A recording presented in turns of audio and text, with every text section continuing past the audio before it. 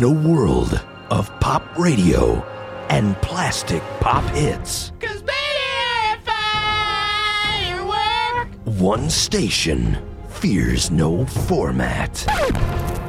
WCBN FM Ann Arbor, where our form is always free. Tune in for the best jazz, hip-hop, Rolling Stones of the rap game, not bragging. Look bigger than Jagger, that's rock, and weird stuff you won't hear anywhere else. Rock over London, rock on Chicago. Wheaties, represent champions. Broadcasting live 24/7. WCBN FM Ann Arbor at WCBN.org or 88.3 on the dial. Turn it to the left and rip the knob off.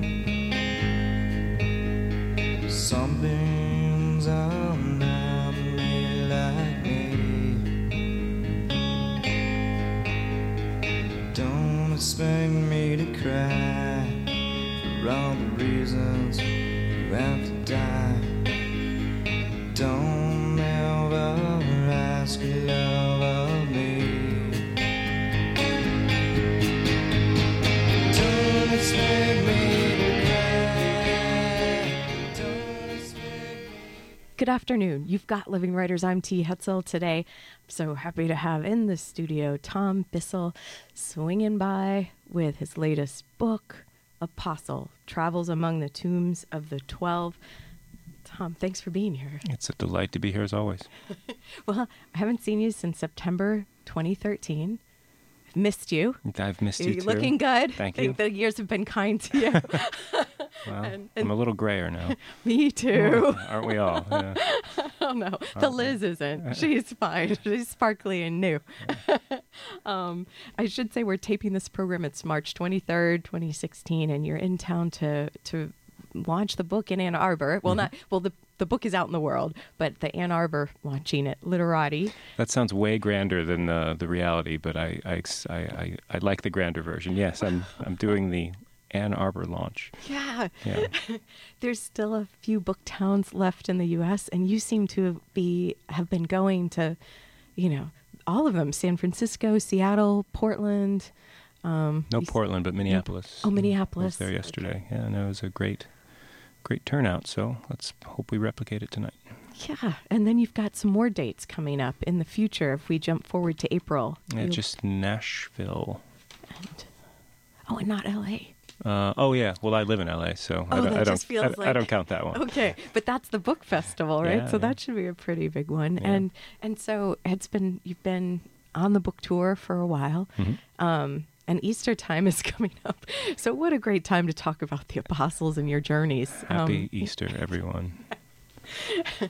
I wanted to start by I'll read your short bio, Tom, and then got a question about your title even. Mm-hmm.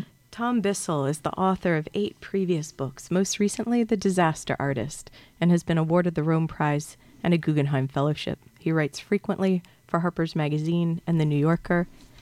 We now know he lives in L.A. Well, we could have known that from your author's note, too, since that's where you were located when you signed it, right? Okay, so the title, Apostle, on the cover, inside title page, Apostle or Bones That Shine Like Fire, Travels Among the Tombs of the 12. Explanation, I take it you want? I would love that because I know that this comes into the story, into the journey. But how is it? Why in this subtitle? Would you like the fake answer or the hard-nosed, real commercial answer? The one from the heart, Tom, of course. So my working title for 8 years was Bones That Shine Like Fire because I think it's a beautiful title. And I really liked it. And the legend that it comes from has to do with Bartholomew. His tomb was ruined by Saracen invaders when his tomb was supposedly in this island off the coast of Italy.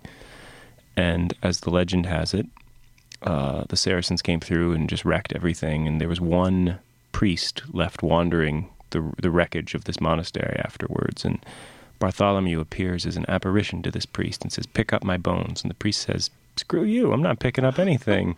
You didn't protect us when you should have. You didn't help us when we were attacked." And Bartholomew says, "Well, for your information, I tried very hard to protect you, but there's so much sin here that God did not heed my request for protection.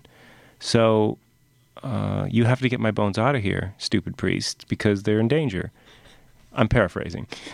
So the priest is very chastened by this and says, Thou stupid priest. Thou stupid priest. The priest is very chastened by this, and so he says, "Well, look around and look at all the bones all over the place. How the heck will I know which ones are yours?" And Bartholomew says, "Search at night, and the bones that shine like fire will be mine." So I just thought, there's my title, like the minute I saw the phrase. So several years go by, I'm writing with this title. This is obviously going to be the title of the book. And then my editor sort of came in at some point and was like, "I agree that it's a great title. It's a beautiful title. But we need a book that advertises exactly what it's about in the title. Bones That Shine Like Fire sounds like a literary novel. And if anyone is passing by the table, they're going to look at that title and they're just not going to know what it's about. And we need a title that instantly tells you what it's about. So when people come into a bookstore, they're like, "Yeah, I heard that new book about apostles is out. Yeah. Bones That Shine Like Fire, I think it's called. Bones something. Here's a title. I heard that book about the apostles is out. I think it's called Apostle." It kind of cuts out the middleman, right? So I agreed with the commercial reality of why we needed to change it, but my one concession was, can I at least put the alternate title on the title page? It doesn't have to be in the cover. Can it be in the title page? Because, Moby Dick is titled Moby Dick or The White Whale. On the title page. On the title page, yeah. So that a lot of books back then had alternate titles. And always with the or. Or, yeah. As the conjunction. Because I was going to say, oh, well, why do you have... But that's why. Because that's the convention. Because it is done. Yep. So that is the alternate title of the book. I'm very happy because I still got it on there. And now it's a delightful conversation piece for us to discuss. So, yeah. Thanks for telling this story, You're welcome. And I think my editor was fundamentally right. It's important to note that he was. I mean, just in terms of getting the book out, in the best way possible. And because it's creative nonfiction, that's why that you needed this. It is interesting, though, isn't it? Because you also think, but this is art. Like this is a project that's its own thing. This is my 9th book. Whatever gets it out there is, I'm way more willing to listen to hard-nosed commercial advice now than I was 8 books ago, I'll tell you that. So maybe that means I've sold out. I don't know. I think it means I'm much less precious about my own intentions, How do I make this easier on everybody is the way that I think about it now. And to reach the audience that you want to reach. Yeah. And in your acknowledgments, I think you have a daughter now, and you're like, books aren't the most important thing or so. It's true. So maybe we have her to thank for changing. I think so. Yeah. Oh, that's lovely. So when you were telling the story of St. Bartholomew in the moment, Tom, and I think listeners could hear it through your voice as well. It is a story. It's not like this. You weren't telling us a bit of history. No. It felt like you were telling us a story. Yeah. And that seems like one of the central discoveries of your book. The only way to understand religious scripture is as stories. The New Testament is not a historical document. It's a collection of arguments and stories, mostly stories, by writers who had different agendas, but were trying to figure out very difficult theological questions and trying to address this spectacular notion of God coming to earth in the form of man and dying an executed criminal. Imagine being the first person asked to write that up. So they did it as best they can, and they did it as with all the imaginative energy they could. So I just read the Gospels as really astounding examples of the human imagination grappling with a question that is, so profoundly difficult to wrap your head around. And so writing this book over all the years that I didn't know what the heck I was writing about for the first 7 years I was working on it. And I eventually figured out this is a book about storytelling. And coming to a place of realization that the meaning I draw from fiction and literature is not that terribly different from the constellation and meaning that religious people draw from their religion. It's all how stories pass into your head and the meaning you draw from them. Some people insist that their stories be true. Some people are content with realizing they're not. And I think that's really all that divides us. Or that there's sort of what the words are literally saying, and then there's the truth of what it feels like the meaning is, or the essence. Exactly, yeah. And so for 7 years, was that part of the project? Because this is a long project, because the book itself took a decade? Yeah, just about. So was that part of the book project, do you want to sort of walk us through like the scope, the structure of the book is that it's chapters, saints. Yeah, we haven't really talked about what the book is about. I was just thinking that. I was like, I know I have some insider information here because I just finished it. So you've got like statues that you have, like you sort of set up this structure with a statue, then the saint's name, the location, and then some interesting text that reads almost like little like subchapters that like Umberto Eco did, and like The Name of the Rose or so, right? And maybe we can talk about that too. But do you want to kind of say how you came by the structure and if it mimicked part of the production? The book is my traveling to the supposed reliquaries or resting sites of the 12 apostles of Jesus, and each chapter covers a different apostle, roughly, and there are a couple chapters that are not about the 12. One is about Paul, and the other is about the origins of Jesus Christ. And it's not about Jesus so much as just how Jesus became Jesus Christ. And so that's the structure of the book. Every chapter tries to be as self-contained as possible, but also I try to tell the story of the early church through the 12 apostles themselves. And I realized early on, almost right away, you can't really write historically about these people because there's no historical information about them. There's none. They're mentioned a few times in the Gospels and Acts of the Apostles, and that's kind of it.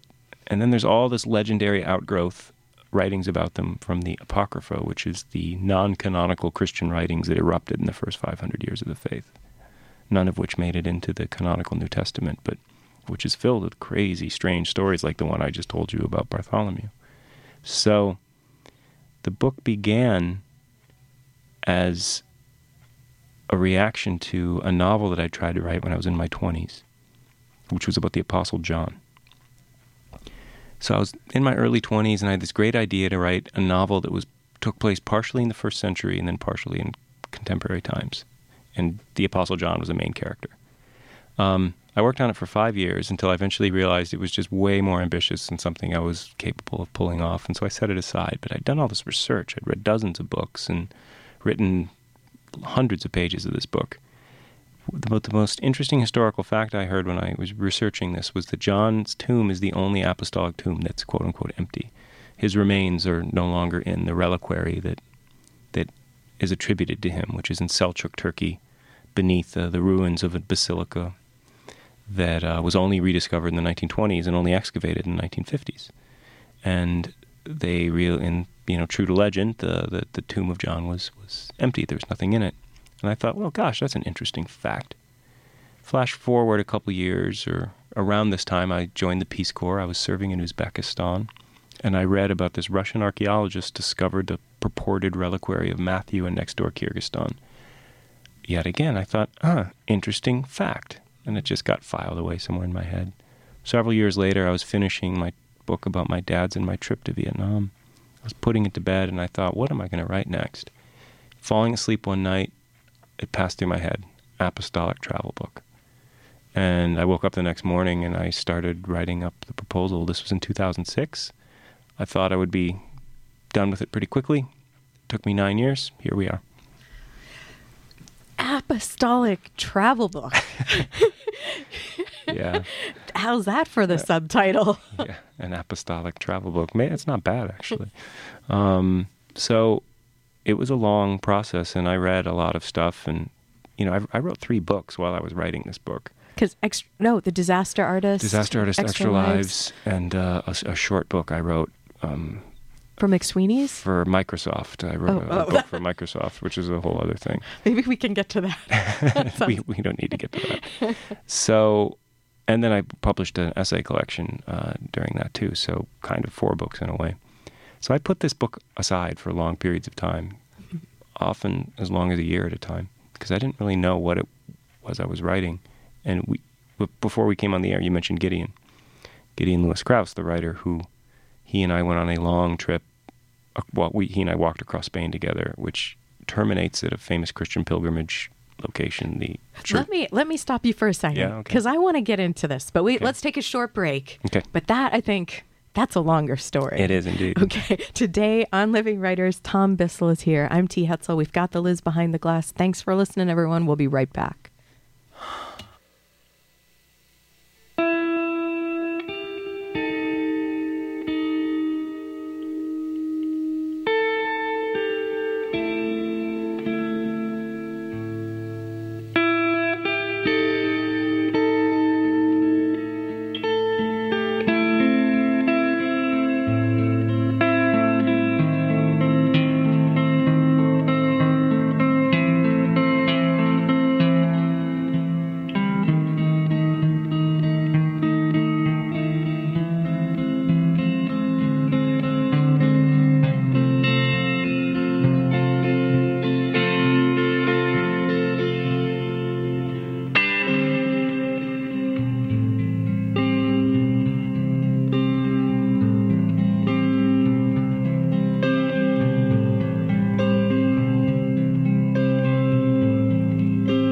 I heard there was a secret chord that David played and it pleased the Lord. But you don't really care for music, do you?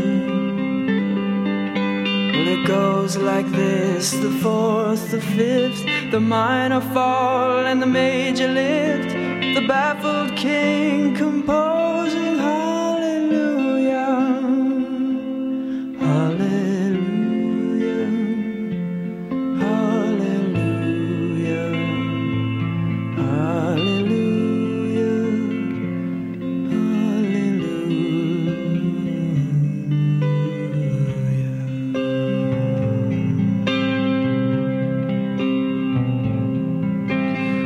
Faith was strong, but you needed proof. You saw her bathing on the roof, her beauty and the moonlight overthrew you. And she tied you to her kitchen chair, and she broke your throne and she cut your hair, and from your lips she drew the hallelujah.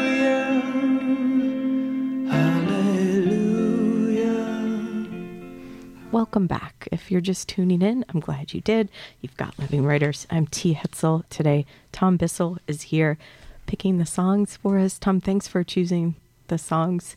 It was hard to stop that one, but I definitely wanted to make sure that we got a chance to talk. It's a beautiful song that's like 17 minutes long, so but we were just discussing how lovely it is. Yeah. You said something choral, right? And that was the first song that popped into my head.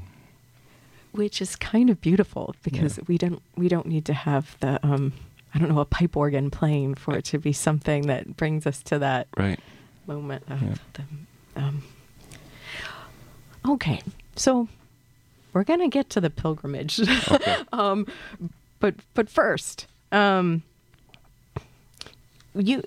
you're setting out in the beginning of the book, Tom, you actually start with a quote by Anne Carson: my religion makes no sense and does not help me, therefore I pursue it. And this book, I know you said before the break that you also had other ideas and projects and family and different things happening in your life, but this book is something that you kept pursuing, and this meaning and this idea of faith and story, so much so that by the end of it, these words are embedded within the chapter. You're the first person to have caught that. Yeah, that I sort of snuck them into the actual prose. Nobody else has ever mentioned that, so yeah, that's good. That's great. I'm glad you noticed that. But it doesn't feel like sneaking in. It feels more like it's claimed. Mm-hmm. Could you what do you? Is that right to say? Or? Yeah, no, it's my way of trying to signal that this place that I started, because I knew that was. I thought almost made that epigraph, that Anne Carson epigraph, the epigraph for the whole book, but it seemed too aggressively secular to put right up front, so I put it in front of the author's note instead. And that quote, I really love her work. I don't know if she's who knows what she does? It's like half poetry and half prose, and all of it's just amazing. She's an essayist who writes poems as essays. They're crazy. Her work is just so astonishingly good. And she lives here in Ann Arbor. Oh, I didn't know that. Yeah. Wow. Lucky town. So when I first read that poem, it touched something deep inside of me. I think for a lot of people who are obsessed with this stuff but are not believers themselves, these stories and these conceptions of the divine get into your head and under your skin so deeply that even when you stop believing in them, it's almost they become more powerful in a weird sort of a way. Is it because of they're the stories that we've been told from a young age, usually, too? They're the foundation of our civilization in a lot of ways, and how we construct meaning about friendship and loyalty and bravery and community. The ground zero for all of those notions in Western culture is the stories that are in the Gospels in a lot of ways. So, they're hugely important to me in that way, and yet you read them closely and you see how odd and strange and how authentically alien they are, And so I think that quote resonated for me. And so by the end of the book, when I'm writing this last chapter, trying to figure out what the heck do I say to wrap up this journey, those words just came right back to me. And so I used them in my prose, not as a way to steal Anne Carson's words, but as a way to acknowledge how powerfully that poem, those lines in that poem had imprinted on my own conception of this subject. You mentioned that some of these stories themselves, like this, in the Gospels, they seem alien when you start looking at them closely. And it's clear in Apostle, or Bones That Shine Like Fire, Thank you. Travels Among the Tomb of the 12, that you're not just pursuing these places where you're going and to try to experience what's there to see now.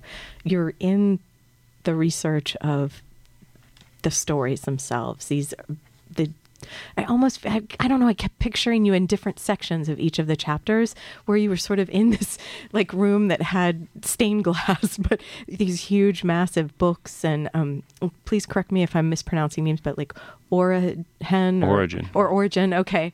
I tried to make it, I think, more sophisticated. I don't know Origen. what I thought. Yeah, Origen. He becomes like a character because he weaves throughout in these different moments. And at some moments heroic, at other moments a heretic or so.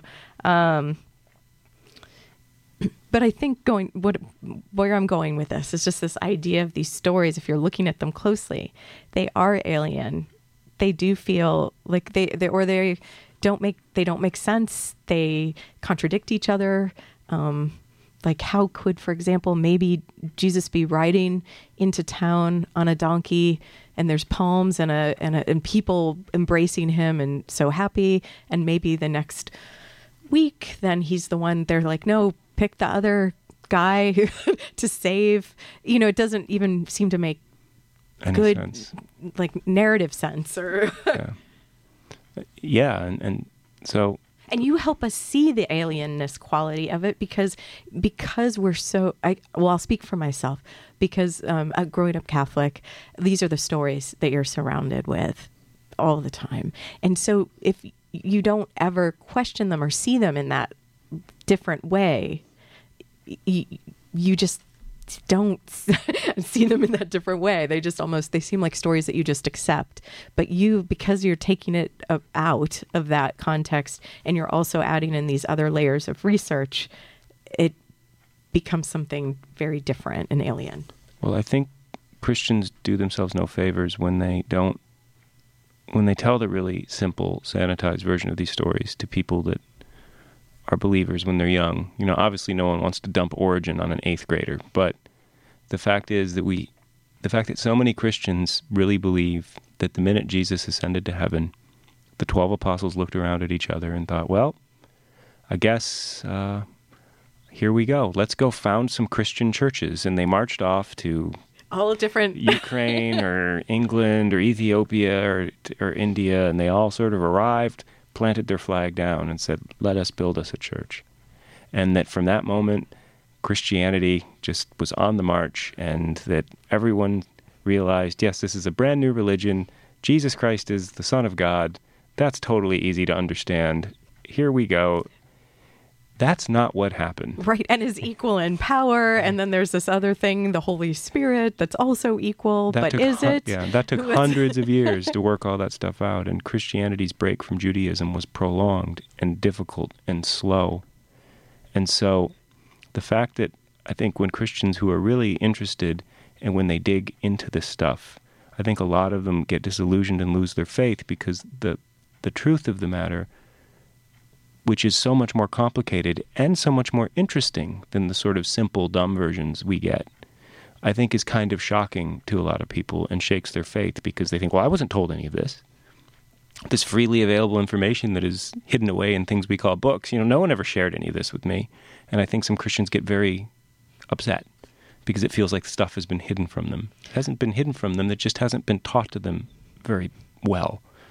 And I think you ask the average Christian who Origen was. I mean, it's not like I knew who Origen was really before I started working on this book, but Origen is someone that an educated Christian should know about, like the first great theologian of the church who formulated so many ideas, some that were accepted, most that weren't, but the first great intellectual and theologian of the church, condemned as a heretic by the Catholic Church in the 6th century.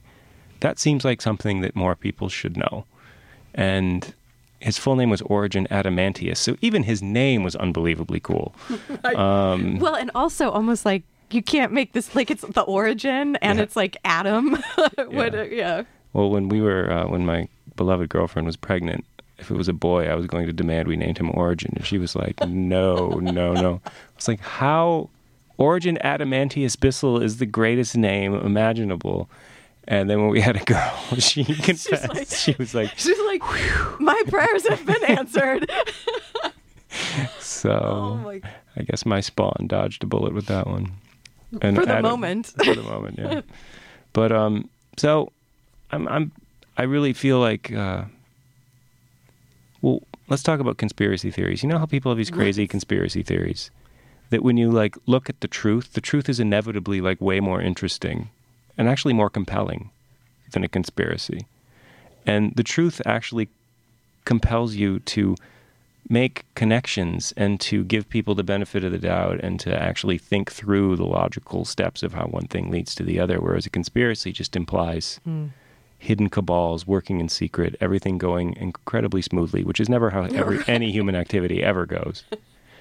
And so I'm not saying ancient Christianity is a conspiracy, but I am saying that the truth of the stuff that I'm trying to write about, the truth of how the Gospels got transmitted and how people understood them and how the conception of Jesus' divinity developed over time is way more interesting than the simple sort of fundamentalist idea and the kind of mythicist idea that says Jesus was made up, he didn't exist. All this stuff was invented, after the fact. The truth, I think, is deeply compelling in a way neither of those views are. But I think what your book shows us, what Apostle shows us, is that we can't know the truth. Right. Yeah. By truth, I don't mean exactly what happened. I feel like you've just pulled the rug out, Tom. I mean our best reconstruction of these events, using our own imaginations and pursuing the story to find what you can find and see. Thinking imaginatively about who first wrote and read these Gospels. What were they thinking? How do we try to uncover what these passages mean? That to me is the most exciting thing about reading the Gospels is just trying to detect the concerns that these first century people may have had. Like when Paul tells women, you must be silent in church in one of his letters, he only would have said that if the situation he was encountering was precisely the opposite. And that's a really important realization to have, is that the first Christian gatherings had women leading prayer and prophesying and speaking in tongues and being and commanding respect. And in a patriarchal culture, that must have scared the bananas out of people. So I think that stuff like that is a really exciting thing for me to read Christian scripture for moments like that. And so with this project, the book being out, you're talking about it and the ideas, and I can see that that's meaningful as well. But does this mean, like, are you still grappling? Like, is this something, because you've spent a decade with it? Am I, like, inching toward belief? Oh, well, no. I was more like thinking, do you keep thinking, like, are you still pursuing the story? Yeah, like, I still buy books on Christianity, which I've never done before when I finish writing a book, for better or for worse, because I'm a dilettante travel writer who wanders from subject to subject. When I'm done with a subject, I'm done. I haven't read a book about Vietnam since I finished my Vietnam book. But this one, I keep buying books about Christianity, so clearly I'm not done. I clearly want to know more, and that's interesting to me. It's never happened to me before with the subject. But someone sent me an email. I was on Minnesota NPR yesterday, and the person was very kindly intentioned, and I bear this person no animus at all. But she offered a thought experiment to me. She said, you should take your daughter to church every day for a year as an experiment and see what happens. I remember reading that and just thinking, well, A, no, and, B... I mean, that's more than every Sunday or 5:30 on a Saturday. But I think her point was, wouldn't you had the luxury of losing your faith? Wouldn't you want your daughter to choose to experience the joy of faith before she loses it?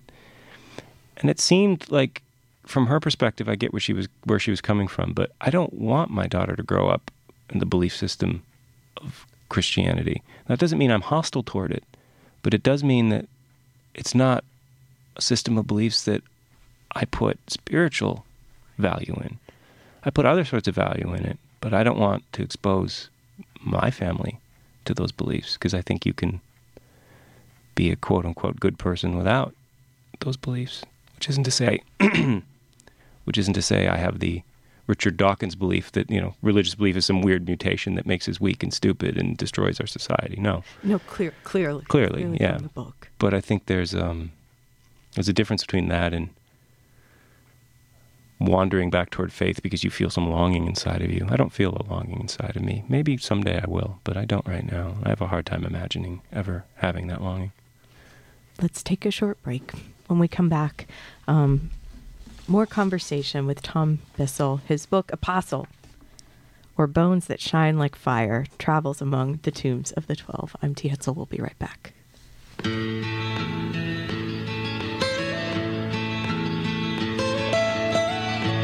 Almost heaven, West Virginia, Blue Ridge Mountains, Shenandoah River.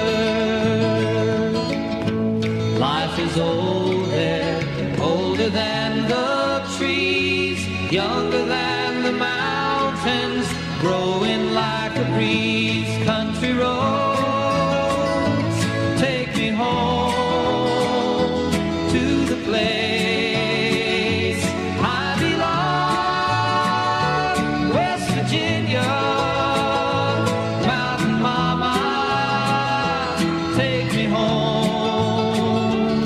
Country roads, all my memories gather round her. Miner's lady, stranger to blue water, dark and dusty, painted on the... Welcome back. You've got Living Writers. I'm T. Hetzel. Today, Tom Bissell is here in the studio. We've got his book, Apostle, or Bones That Shine Like Fire, travels among the tombs of the 12, here on the table with us. Tom, thanks for picking the music for today. We just had a little John Denver there. You're welcome, everyone. A song that will be in your head, perhaps like it will be in mine for a while. You're lucky to have it there. Yeah. I used to sing it as a kid when I was visiting family in England. Like, I was like this weird little, I am a Yankee. Like, I wanted to be American for some reason when I was there. I've gotten over that. Don't worry. I'm not like USA anymore. But I would sort of hum that when I was like going down to the market. Like, I don't know how I knew John Denver when I was like 8. Because he was on the Muppets all the time. Maybe that's it. Yeah. That was it. Yeah. He seemed like a friend. He was awesome. In Country Roads. Yeah. Take Me Home. Country Roads Take Me Home. So this connects actually directly to one of your pilgrimages where you actually walked for 500 miles. 580 miles, I believe. I did it with a gentleman named Gideon Lewis Krause, who, while we were walking somewhere in the middle of Spain, invented a song called Pilgrim Song, which he invented all the lyrics, but the tune was Country Roads. And I don't remember any of the lyrics. They're printed in his book. But it's like Pilgrim Song, Pilgrim Song, Pilgrim. I can't do the rest of it. And Gideon had a very elaborate set of lyrics for the song. And one day we were just belting it out as loud as we could along the path. I think we were both just so out of our minds with pain and boredom at a certain point. So you're just doing anything to keep yourself interested. And so walking through a forest in Spain, singing Pilgrim Song as high as we could it burned up a couple hours pretty well. And Gideon did not tire pointing out that he was a better singer than I was, which is true. He is, but he didn't need to say it. He didn't need to say it. Especially not over and over. So you would roughly walk like 15 miles each day? Was that the... And how long did it take you? And 5 weeks. 5 weeks? Yep. And so it's a Christian pilgrimage. It ends at the tomb of St. James in Santiago, Spain. And we started in the French Pyrenees and walked to St. James's Church, and then we were there for a couple of days, and then we walked another 20 miles or 40 miles to the coast.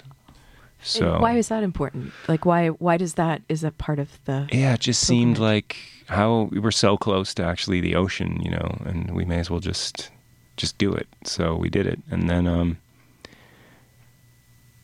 Does he float back to Galicia in a boat? Because I feel like I learned that was one of the stories I learned about it.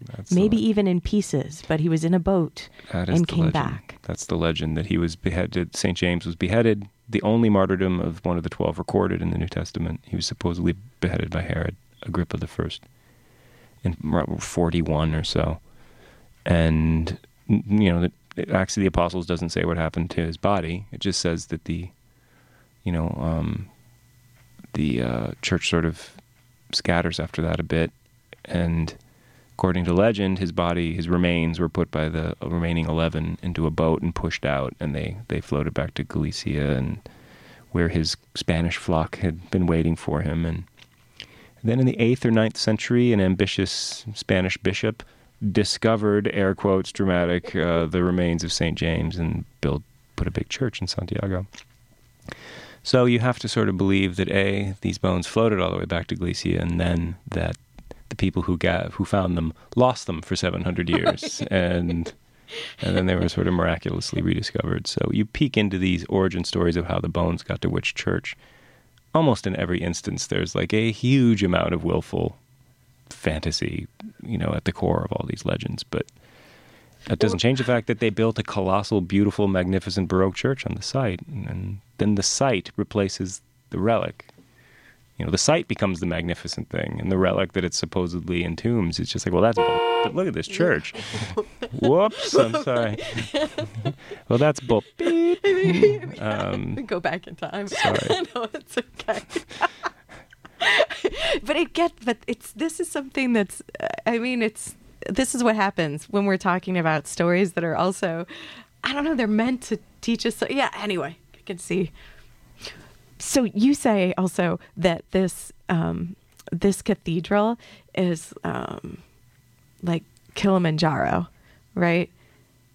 St. Peter's is like Mount Everest, yeah. And because this church it just rises out of it's not surrounded by other huge buildings or.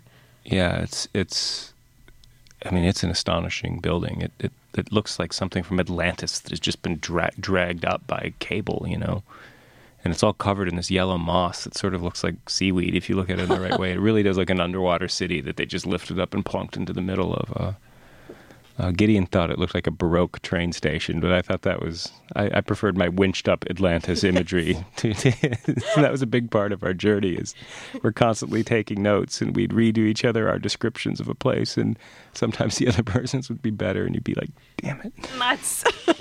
You beat me. Wait, yeah, what's the name of his book? A Sense of Direction.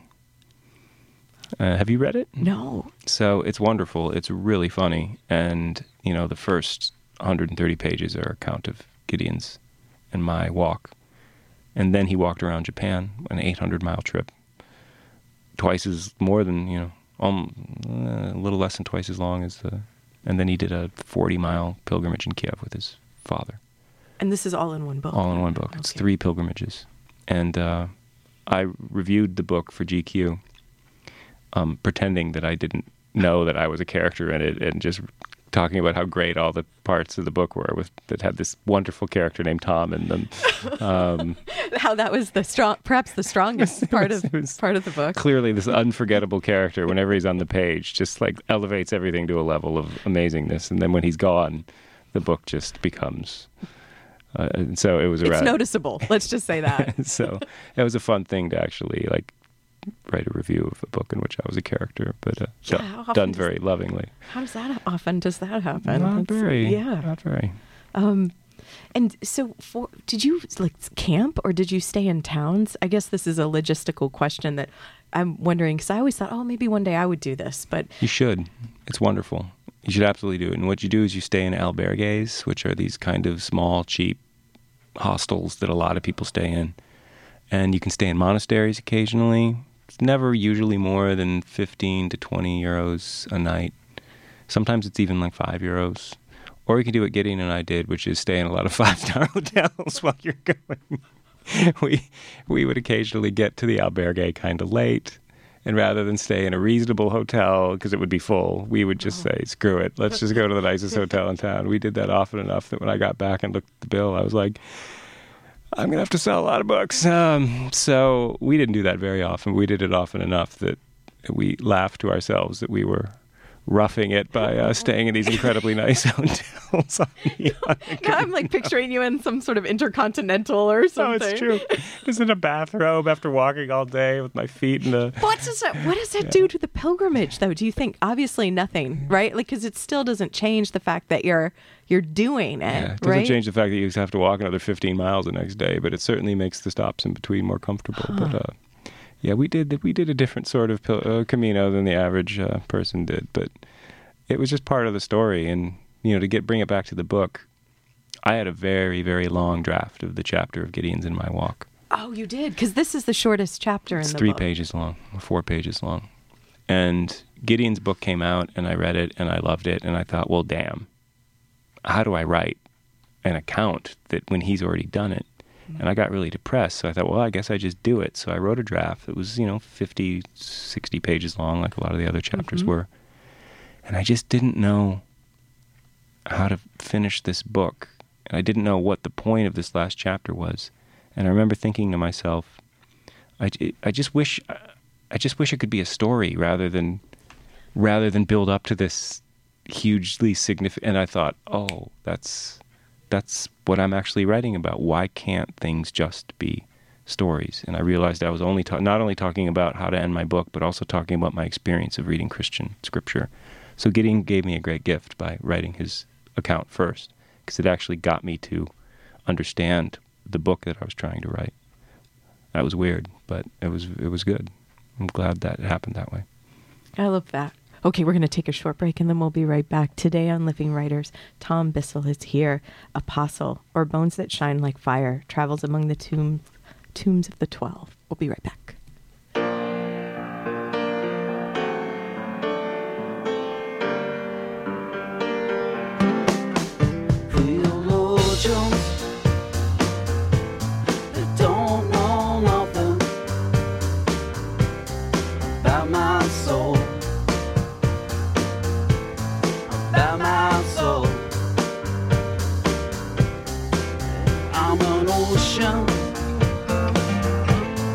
Bill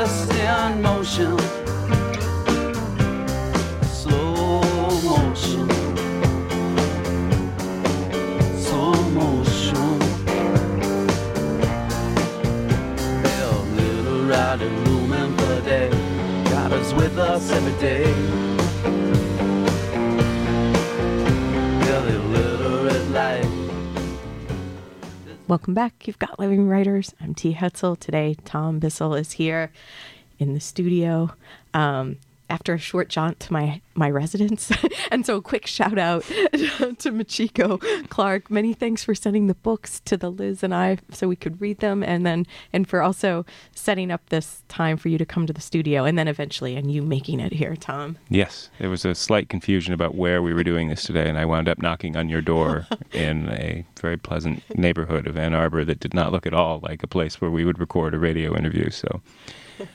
And there was no garage for us to do a podcast from. So there was just... But you didn't send the cab away. It's a great story. Yeah, we made it. Yeah. We made it work. And yeah, it seems like you're a man of journeys. Like you even mentioned that. Like are you going to keep traveling? And it's harder now that we have a kid. Mm-hmm. We have almost a 2-year-old daughter. Yeah, we're trying to plot I went to Israel recently for 10 days with Tricia for a piece for Harper's, which will come out this summer. I don't want to say much more about it than that, but when you read it, you'll see why there's some secrecy involved in this project. And, being in Israel and going to a lot of places that I wrote about in the Judas chapter here made me like, God, I just miss traveling. It's the one drag about kids. It's the only complaint I have. Everything else is wonderful, but well, it seems like so much part of your work. Yeah. So it's like what makes you tick. Yeah, it is. And I think the minute that she's old enough to go, we're taking her to someplace great because I want to travel with her. That'd be a marvelous thing. So, but in the meantime, so are the books always then, not necessarily because of Extra Lives, that wasn't travel induced? No, but I did a lot of traveling to interview people that book. I went to Edmonton. I went to all over the country in Canada to report that book. But I guess this is sort of can I retroactively invent a trilogy? Yes. So Chasing the Sea was me exploring my Peace Corps failure. My book about Vietnam was me exploring the Vietnam War, which haunted me to a huge degree because of my father and his experiences and how deeply imprinted they were upon me. And this book, travel book, is about my wrestling with the loss of my religious faith and my continued fascination with Christianity.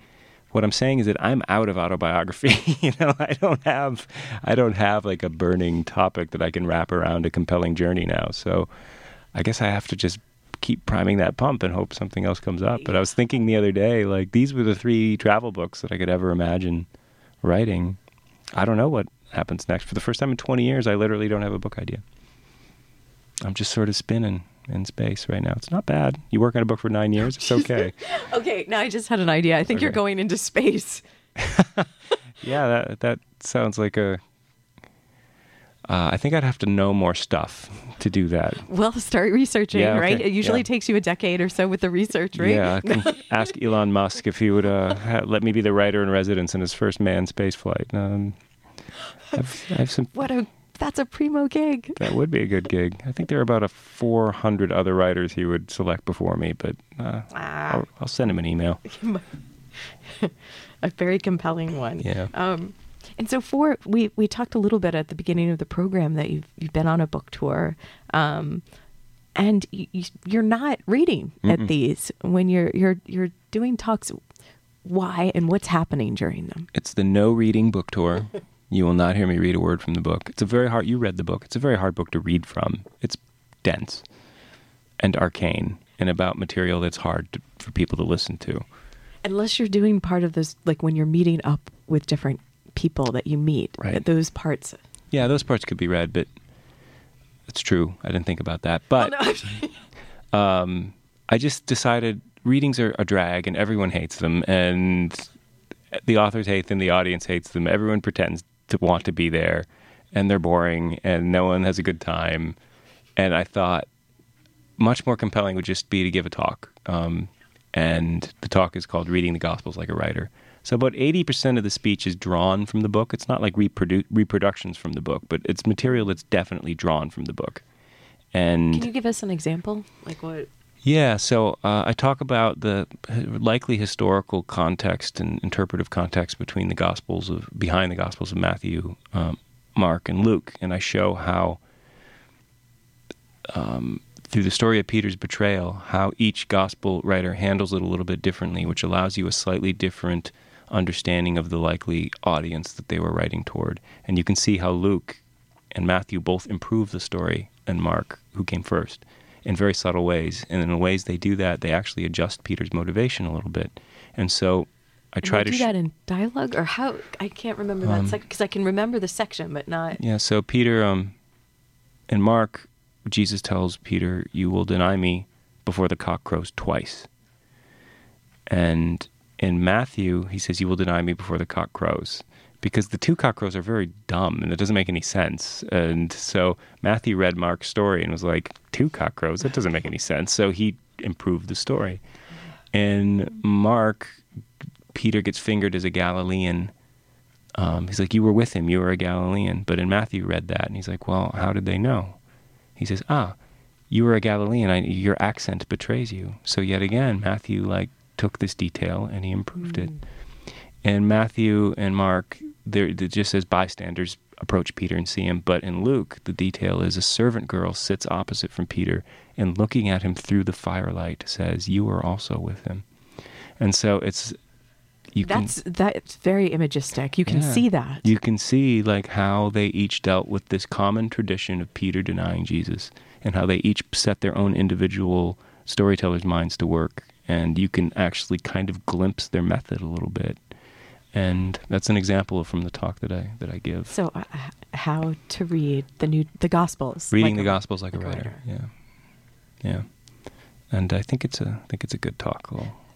And people talk back, and you have with people. Yeah, and it's an interesting mix of people. You write about this subject. You get people that are Christians who are super open and interested in, and then you get some people that do not like having any doubt thrown upon these stories at all and get very aggressive. And then you have the Jesus lovers who just come in and just talk about how much they love Jesus and kind of take over the floor, and they're like, "Well, I love this I love this gospel, and I love when Jesus says this, and Jesus is the best," and everyone just sort of sits there and yeah, you clearly do love Jesus a lot. And then you're like, do you clear your throat? You're like, I'm the visitor here that's coming through town with my book Apostle. I say something like, "Bones that shine like fire." I say something like, "This is evidence of how powerful these stories really are. Thank you," and then move on. So that's my way of dealing with that. So. Well, Tom, thanks so much for taking the time to come by here. It is a delight to be here, and I'm sad that it's over already.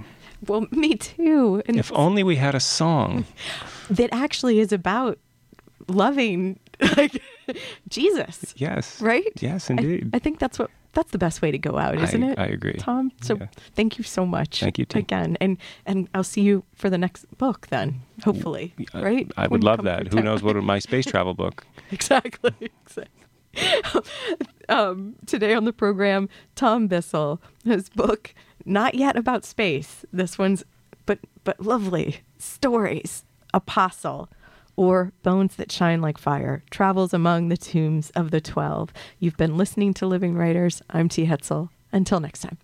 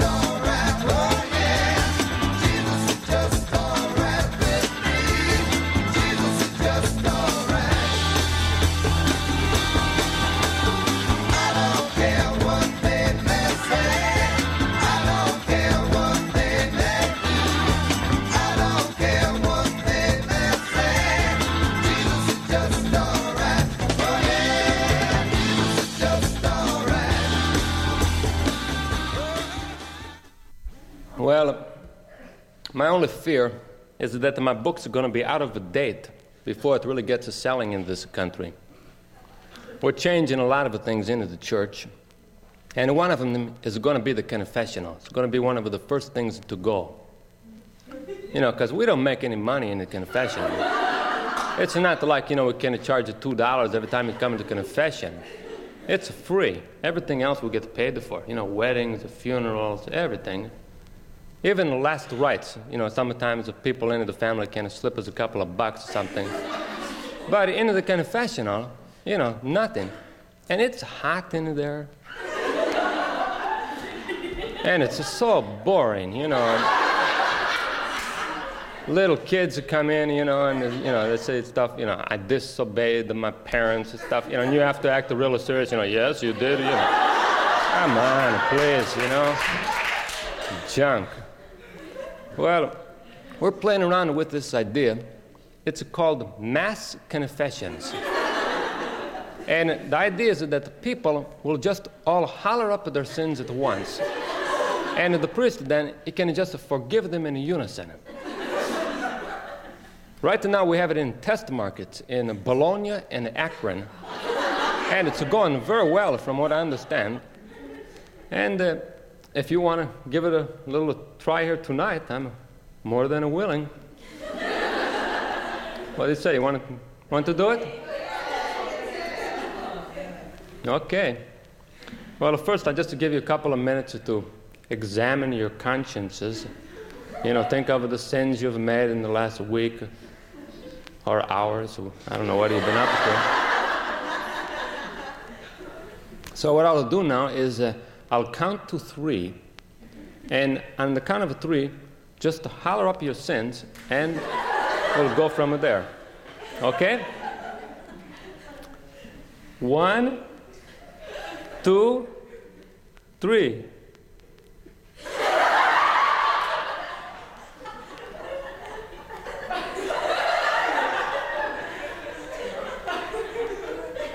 I didn't hear nothing but some laughter there. Maybe some of you are a little shy, you think someone's going to listen in. Maybe hit on you later, something like that. Maybe what I should do is go over some sins. And if I come to something, might be a little bit familiar, just raise your hands. Okay? How about the masturbation?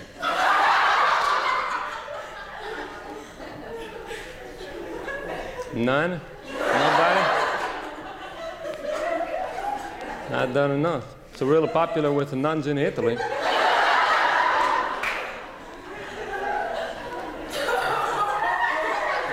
How about an S&M? Anybody into sadomasochistic stuff? I see somebody pointing at it that one.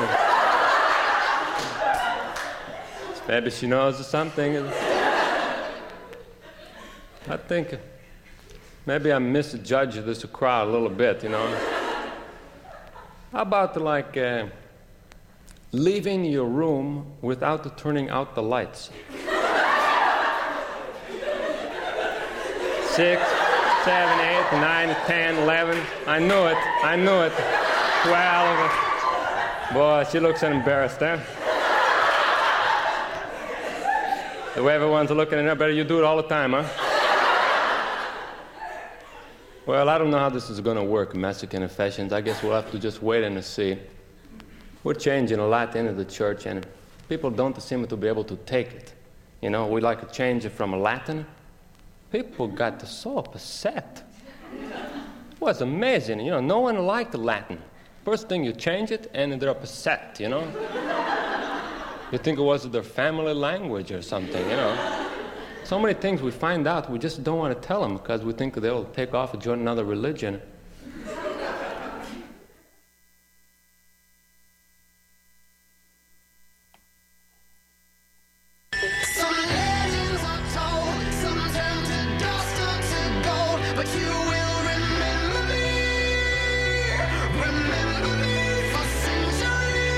Takes the snap, takes the handoff to Smith, rolling to his right, still looking for a receiver.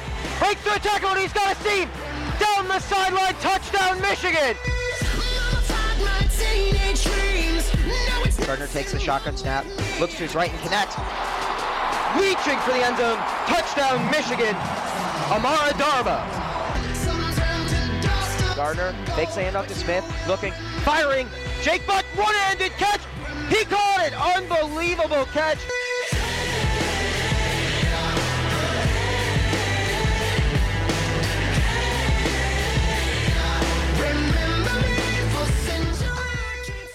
Good Wednesday afternoon to everyone listening out there. My name is David Carlson. You're listening to WCBN FM Ann Arbor 88.3 on your dial and the Daily Sport Report. We have a special Daily Sport Report for you today. The Michigan baseball team is battling the Eastern Michigan Eagles at Ray Fisher Stadium as we speak. It is in the bottom of the seventh, and the Wolverines actually lead the Eagles 12-1. WCBN Sports' crew Dalton Pataki and Morris Fabry have the